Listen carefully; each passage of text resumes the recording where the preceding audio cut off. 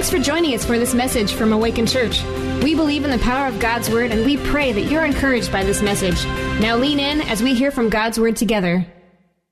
We are continuing our series, Little by Little, Finding Your Identity in Christ. And the title of the message is The Riddle of Life. And I wonder if some of you would describe your life as sometimes feeling like a riddle. Like you just feel like you're looking for the answer or the solution to your life. And I was thinking about riddles this week because anytime I think of a title or as I'm preparing a message, I always think of a lot of different things and my mind kind of goes in a lot of different places. And I was reminded that when I was going through college, I was working at a coffee shop in Albuquerque, New Mexico. And this guy would often just continually tell me riddles to the point where it started to annoy me because I never got the answers to these riddles. And it was always frustrating to me. And I think he liked watching me get frustrated as well. Or as sometimes my parents would say, I'd have smoke coming out of my ears because I was thinking too hard. But I often would like riddles. Sometimes I didn't like riddles. But I thought today, since we're talking about the riddle of life, I would share a couple riddles with you today. So last service, they were pretty on point with this. So not to say there's a competition, there's a competition, all right? So the first riddle is this. What has to be broken before you can use it? An egg, yep. Hey, you know what? Give yourselves a round of applause, man. That's good. I was dumb. I didn't know this at all. I was like, a person that God wants to use? I wasn't even that spiritual. It's just an egg. Here's the second one. I am tall when I am young, and I'm short when I'm old. What am I? Candle. Yes, that's right. Somebody said an old person. I was like, well, it's true too. I guess as you get older, you do shrink. But yes, it is a candle. Good for you guys. You guys, hey, you're the smartest service, all right? Don't tell the other people I said that, all right? So, but I think at some level, we all like riddles because they cause us to pause and to think a little bit, right?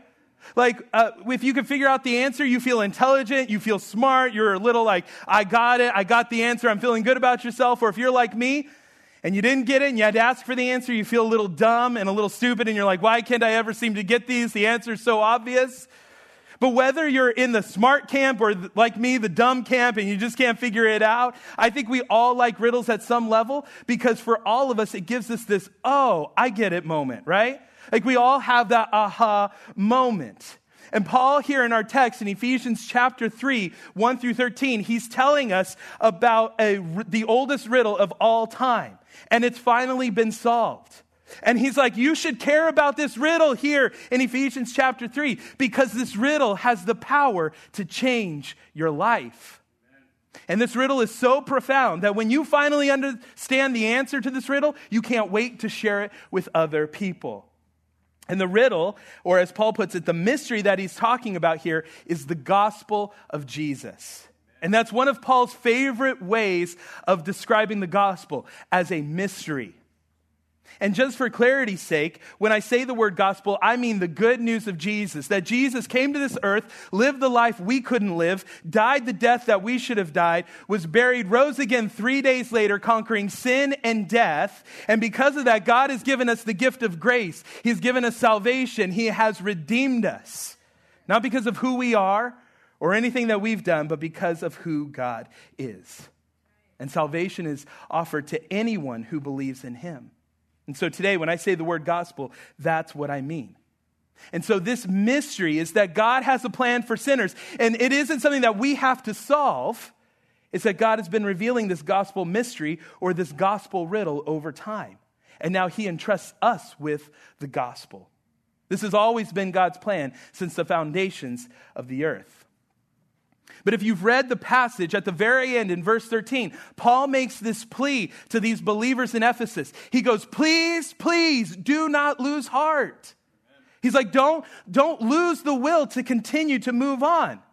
Because again, Paul is writing this to a group of believers who are in Ephesus. And what they're experiencing at this time is they're in a culture that doesn't believe in Jesus. And quite frankly, they're not okay with people who do believe in Jesus. And what these believers are experiencing is that they've been pushed to the outside of society. And they're experiencing things being taken away from them. And Paul says, don't lose heart. I think he can probably sense that some of these Christians in Ephesus are starting to lose heart. They're starting to lose the will to keep going on, that he feels like they're on the edge and they're experiencing a loss of heart. Now, our circumstances may not look exactly like those in Ephesus and the people who are facing them, but it's easy for us centuries later to still lose heart in the face of the challenges that we face today. As we experience what it's like to be someone who believes in Jesus in a culture that doesn't believe in Jesus. And quite frankly, it's getting a little more hostile to those of us who believe in Jesus. And so we experience some of these things. We can experience some of the isolation that can come from knowing Jesus, even in our own families. I've talked to people who've said, I found Jesus. And their family wants nothing to do with them. They cast them away. They push them to the outside. And so they feel isolated and alone. And they feel like they're on the edge of their life. They're starting to lose heart. I've talked to people at work. You know what it's like. You don't get into the office gossip. You know that that's not what you should be doing. You don't go with those group of coworkers to that place because you know that it wouldn't be honoring and pleasing to God. And so you know what it's like to stand up for Jesus in the workplace and feel isolation and separation from everybody else. And those are just the external things that we face. There's an internal struggle as well. It's easy to lose heart as we begin to believe, well, I'm not sure that God is listening anymore. Or we believe thoughts that I'm not sure that God's good enough or that he's actually going to forgive me this time. And so we have this internal dialogue going on in our minds. And so we're just kind of lose heart. We're just kind of done, or we see ourselves going that way. But what Paul is saying and his desire for us is to see what he sees. Paul says, I want you to see my life and your life from the gospel perspective. When you feel like you are looking for the answer to the riddle of your life, see your life from a gospel perspective. And when you see your life through that perspective, it'll change how you see everything. It'll change how you see God, how you see yourself, and how you see other people. It changes our everyday circumstances. And what Paul is getting at is that when we take our eyes off the gospel, when we take our eyes off of Jesus' death and resurrection, when that stops becoming the most dominant thought, the most invading thought in our minds, the biggest reality in our lives, that's when we lose perspective. That's when we begin to lose heart. And so the passage here in Ephesians chapter 3 is really about solving the riddle of our life. And the way that we solve the riddle of our life is with a proper perspective, with a gospel perspective. And so Paul will encourage us today with 4 things to help us keep the right perspective so that we don't lose heart. And the first one is we have an attitude of a steward. That we have an attitude of a steward. Look at verse 2. Paul says this, assuming that you have heard of the stewardship of God's grace that was given to me for you. Paul here in verse 2 is referring to himself as a steward of grace. The word steward means a caretaker of something valuable. But there's this tiny little phrase in verse 2 that is completely key to how Paul thinks about the gospel and thinks about grace. And it happens so quickly in this set of verses that if you blink, you can miss it entirely. And he says this word, given to me for you. Now, I think this is an interesting way to describe grace. Because when all of us hear the word grace, we all think that this is something given to us, right? I mean, most of the New Testament is all about God's grace being given to us, that we are sinners in need of God's grace. Paul, for the last 3 chapters, has been telling us that we need grace. Grace has been given to us. When we come to church, that's normally how we think and talk about grace, as something given to us. And none of those are wrong. Those are absolutely right. Those are correct ways of thinking about God's grace. But Paul's almost like you're only seeing it in 2D. You need to have a third dimension to God's grace. And Paul says that this grace is given to us and for others. In Paul's mind, grace was given to him, but not just for him, but for other people as well. In other words, that it comes to him for the purpose of working its way through him. We could say it this way, God's grace goes through us, not just to us. God's grace is not clearly just a one-time exchange between us and God. If that was the case, the minute that we surrendered our lives, the minute we gave our lives over to God, then we might as well just go up to heaven, because then we have no use anymore here on earth. But it's not just a one-time exchange. We are more like channels that receive grace, and then we spread it out to other people. So we aren't just recipients of God's grace, we are dispensers of God's grace to other people. That's how grace was intended to function. And what Paul is trying to help the Ephesians and us thousands of years later to understand is that we need grace. We need to recapture this idea that we are stewards of God's grace, that we are managers of God's grace. Because when we understand that we are a steward of God's grace, it totally changes our identity. But that's not what we tend to do, right? What we tend to do is we place our identity in what we do, what we have, or who we have. And when we do that, when we place our identity in those things, we'll always find ourselves disappointed. Because we all know the reality, possessions, positions, and people will always let us down. Things will fail us. People will sin against us. And so if we put all of our identity in those things, we'll eventually get disappointed, and we lose our identity, and then we start to lose heart. So for example, if your job is who you are, then what do you do when you hate your job? What meaning do you find in that? Or what if there's an identity that you desire? You think, well, I want this job. I want to be married. I want to be a parent. I want to go to this school. But what happens if that never happens to you? What if you never get that identity? And because that never happens, you don't know who you are. Or what if it's an identity that we had, but now you've lost it? Maybe it was a title. Maybe it was a job that you had. Maybe it was something in life. It was some sort of identity, some title that you had, but now you lost it and you don't know who you are anymore. See, being a dad is only part of who I am. Being a pastor is only part of who I am. Being a loving, funny, hilarious, gracious, loving, awesome husband. I don't know why you guys are laughing. I think those are all true things. You can ask Jen, she'll confirm all of that. Are all just a part of who I am. Those aren't all who I am, though. That's only just a part of it. See, we're not first and foremost a parent, a spouse, an employee, a friend. We are those things. Those are titles given to us. But from a gospel perspective, we are a steward of God's grace wherever we are, in whatever position we have, and with anything that we own. So that job that you hate, you are called to be a steward of God's grace in that place. You're a parent. You have those kids. You are called to be a steward of God's grace to those kids. Even when you go, these aren't my kids. My kids would not act like this. Even when they act like little demon monsters running around your house, you are first and foremost called to be a steward of God's grace to them.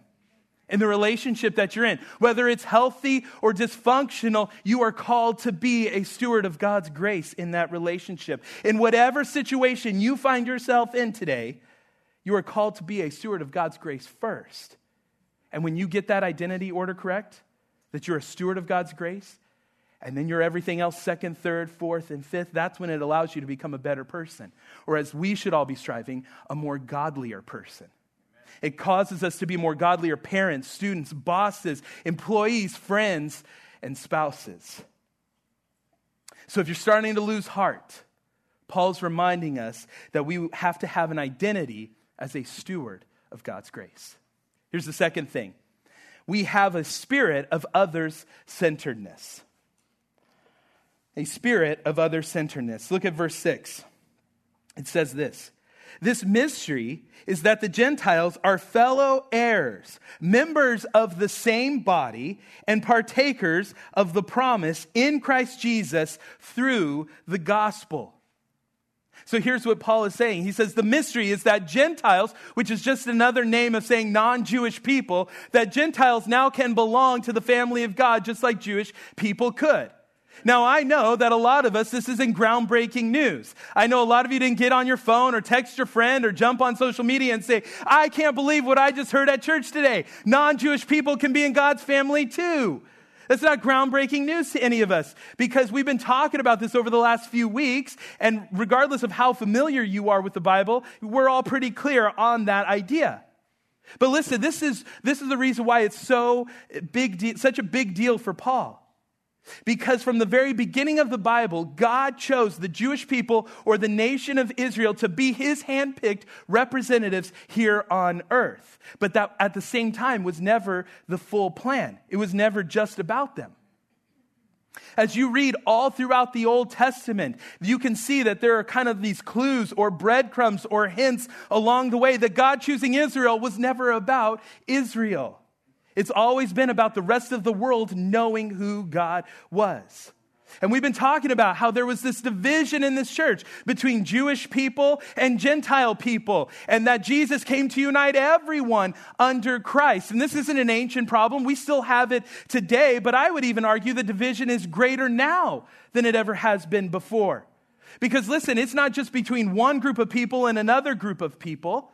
In our very individualistic culture, in our consumer culture that we live in, it tells us that we, or I, am the most important. And so the division has maybe shifted a little bit between me and everyone else. In a culture that tells you that what you desire, what you believe, what you want, what is your personal truth is the most important thing, that makes everyone else in your life second-class citizens, even if you say that you love them. And we buy into that because that's the natural position of our heart. We want to believe that we are king. We want to believe that we are queen. I was reminded of that this last week. This parking lot isn't empty after we leave church. It fills up. We have tenants that come and go in our parking lot. And so it fills up with different people. And I was reminded this last week that I have to go left on Riverside. And so there have been times that people have cut me off as I'm trying to go left because they need to go right. And it frustrates me. I think, oh, you think you're the most important person? Then I put myself, I'm the most important person. Or, or there's been times in this parking lot where people have given me a finger, and it's not a thumbs up like, hey, you're doing a good job or anything like that. It's a whole other finger. I'm like, what are we doing here? But there's this one time, this guy just pulled right out of the parking space. I think he thought he was the only one in this parking lot. And I had to slam on my brakes so I didn't hit him. And I remember he looked at me like, what's your problem? I'm like, I'm just trying to leave. What's your problem? Do you know who I am? Do you know that I own this parking lot? Get out of my way, and I am the most important person. Make way. I almost kind of thought of the Aladdin song, Make Way, except it's Make Way for Prince Nate. That's how I felt in that moment. I was like, get out of my way. But that's the natural position of my heart, that it's me and everyone else is second-class citizens. But we do this all the time. We do this at restaurants, right? Why'd they get their food first? I was here first. My order's a lot more simple.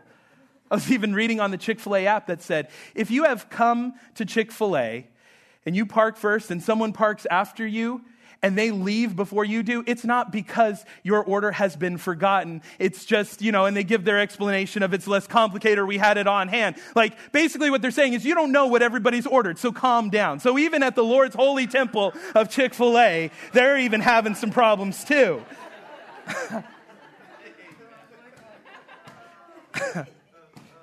But we do this all the time. Driving, this is my lane. I'm first. Get behind me. Everybody has to come behind me. We do this at school. We do this at home. We do this at work. We even do this at church with people that we say that we love.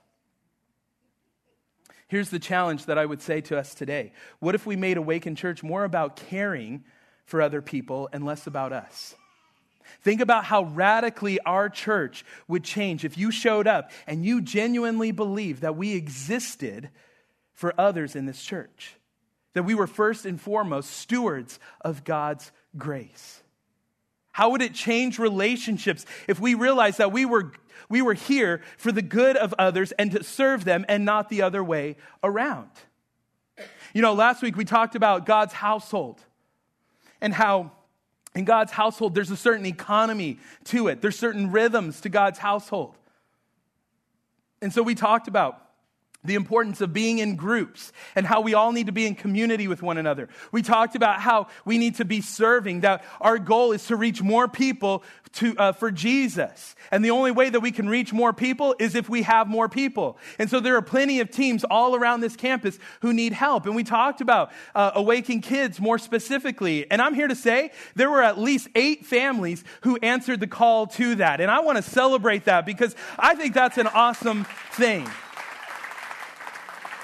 That there were people who said, you know what, I'm not just going to sit on the sidelines. I'm not going to say, well, what am I going to do now if somebody can't take my kids? Or what am I going to do now if there's a seating problem or anything like that? But what can I do to help? What if we genuinely believe that we were here to serve other people and we were here for their good and not the other way around? How would it change our worship if we didn't come here and be like, well, I don't like that worship set. Like, what's going on with that? Like they didn't sing any of my favorite songs. They didn't even sing the most popular song right now on the radio. Like when I'm driving, sometimes I got to pull over because they're singing this great song. Why don't we ever sing this song? What if instead we came to church and we were like, whatever the song is, it's reminding me of who God is, what he's done, and how he has saved me. It would change how we worship. Think about how it would change our marriages if we didn't criticize our spouse on how well they served me, but how well I served them. Think about how it would change the way that we relate to one another if we realized that our friend or our spouse was in need of grace equally as much as we were. See, a true gospel perspective, a perspective of other-centeredness, comes from the knowledge that God gives grace equally to anyone who would believe in him. Because the reality for all of us is we all stand equally bankrupt before God. That's where the true gospel, other-centeredness, comes from. See, when we have a gospel perspective, what it does is it takes our eyes off of ourselves. We draw our eyes up to heaven. We remind ourselves of who God is and what he's done. And when we bring our eyes back to earth and we look externally to everybody and the situations around us, we then place people above ourselves. We need to make sure that when we start to lose heart, we put other people ahead of ourselves. It's a gospel of others-centeredness. Here's the third thing. Paul's telling us we have confidence in God's character. We have confidence in God's character. Verse 11 says this. This was according to the eternal purpose that he has realized in Christ Jesus our Lord, in whom we have boldness and access with confidence through faith in him. See, what Paul is saying in verses 11 and 12 here is that we can approach God with total and complete confidence. Now, some of us, the reason why we don't approach someone in confidence is usually because there's something that we've done that's foolish or we owe someone a debt. And so we know that we don't want to go talk to them because it's probably going to involve an apology. And so we try to avoid them as much as possible. We don't want to go to them because we're afraid of what we've done. Or we don't go to them because we're afraid of who they are. We don't know how they're going to react or what they're going to do when we go to them. But what Paul is saying here is that's not how it works with God. It's not at all how God works. You could bring your problems. You can bring your cares, your concerns, your worries, your problems, your troubles before God. He wants to hear those things. He's not going to be taken back by those things. He knows about them. You could come before him with confidence with your sins, no matter how big or how little you think your sins are. You can come confidently before God with complete confidence because we don't need to wonder if God is good or if he's listening or if he will forgive us this time. Because this is what Paul is saying. And really, it's the crux of these sets of verses. He's saying this, the evidence of the gospel, the fact that Jesus lived and he died for you, you should never doubt God's record of integrity and goodness and faithfulness and mercy to you. And you can approach him with complete confidence because of what Jesus has done. See, God had this plan of redemption since the beginning of time. You can go all the way back to Genesis, when Adam and Eve chose sin. They chose to eat of the tree of the knowledge of good and evil, and they chose sin. God had a plan to reunite all of creation under him. And listen, this plan isn't going to stop with you. Amen. God will redeem you, God will forgive you, and God will love you. If you just come to him, like Ephesians 12 is telling us, with confidence through faith in him. And you might be sitting here today and you might be thinking, well, I can sin. Let me tell you, I've invented sinning on a whole new level. You don't know the kinds of things that I'm capable of. And I would say anybody in this room would say the same thing if they are in Christ. They'd say, you don't know the kinds of things I did.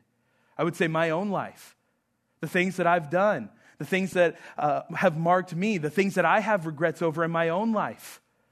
There are things that I would go, I could never. How could God ever forgive me? He never could. But God has forgiven me. And he's loved me because I've come to him. And I've given him all of my sin, all of my guilt, all of my shame. And he's clothed me in righteousness. But the reality for a lot of us here is that we would say, well, you know what? The things that I've done are bad.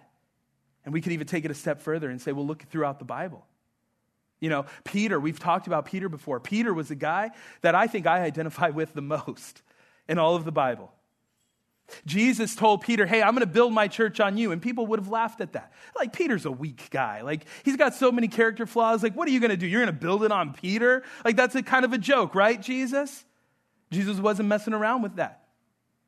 Peter, he did have a lot of character flaws. He would always speak his mind, act on impulse. Listen, Peter even denied Jesus 3 times as Jesus was going to the cross to die for the sins of the world.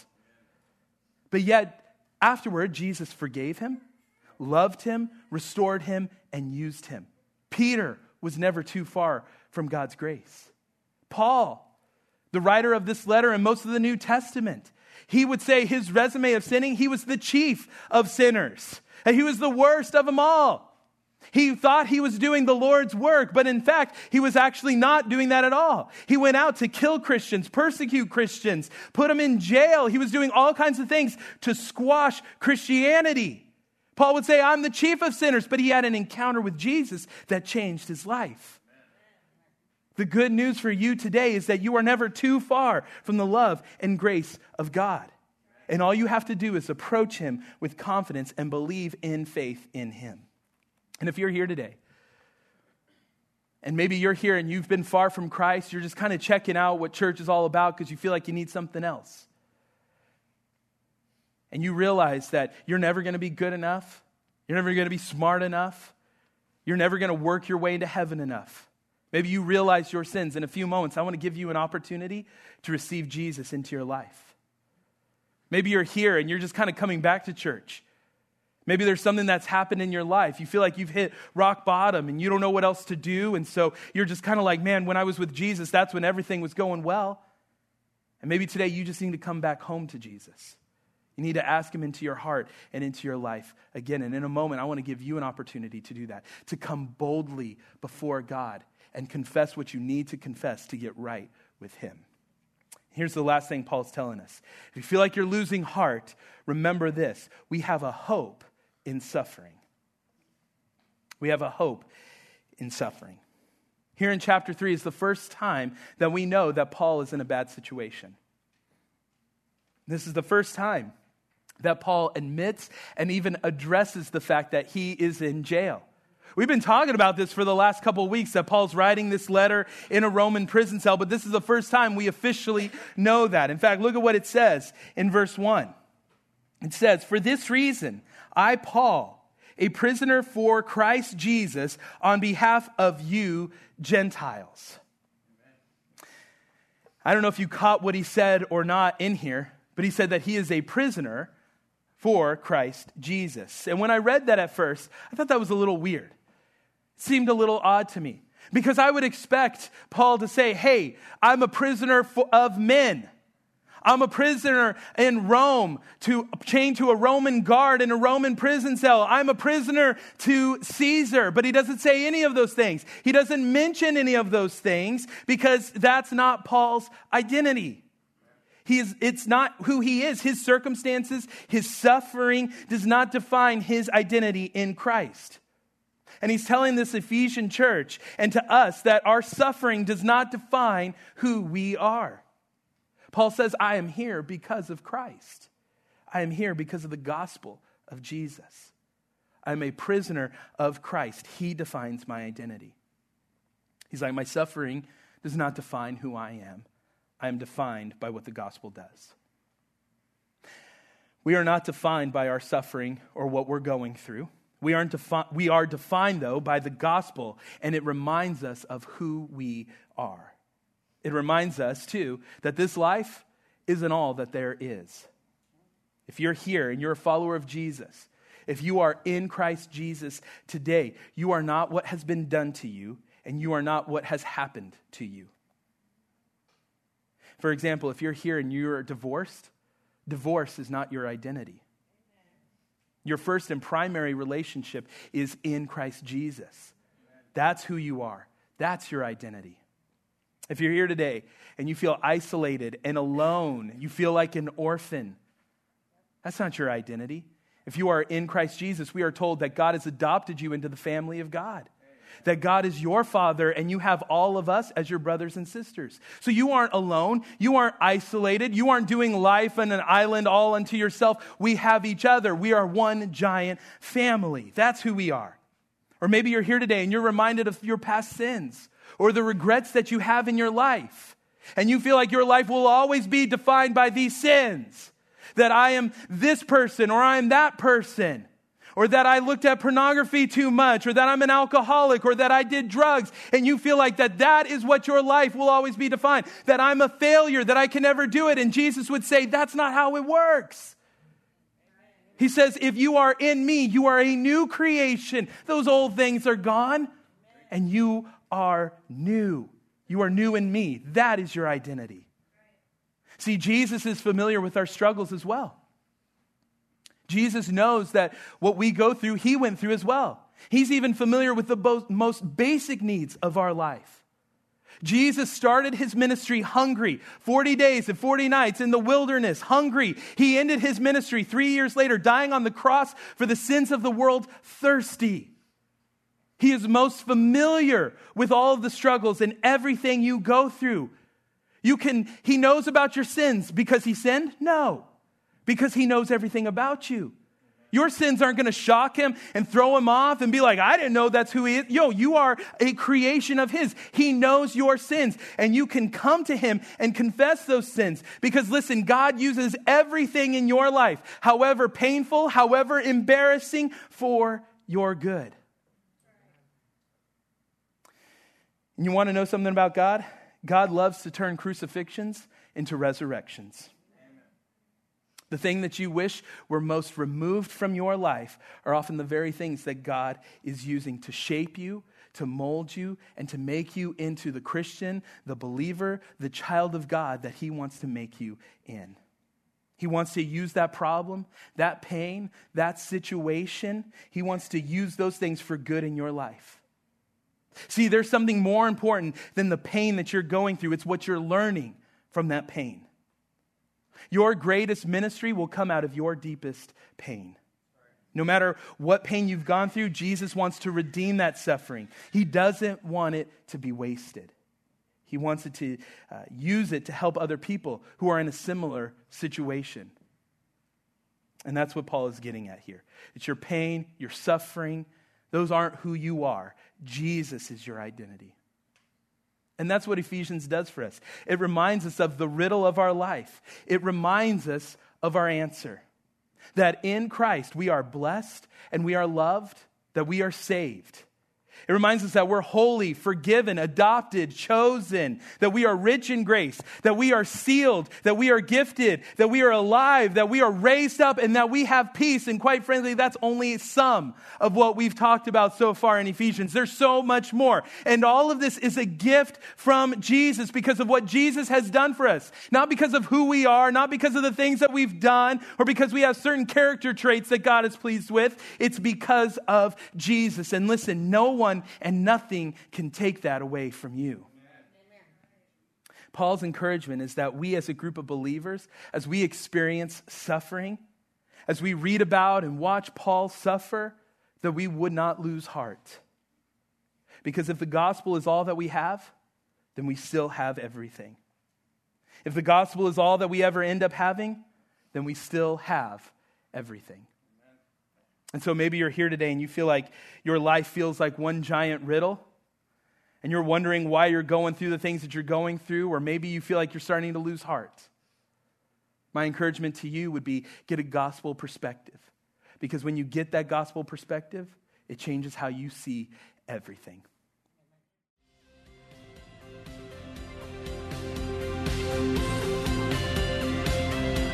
Thanks for joining us for this message from Awaken Church.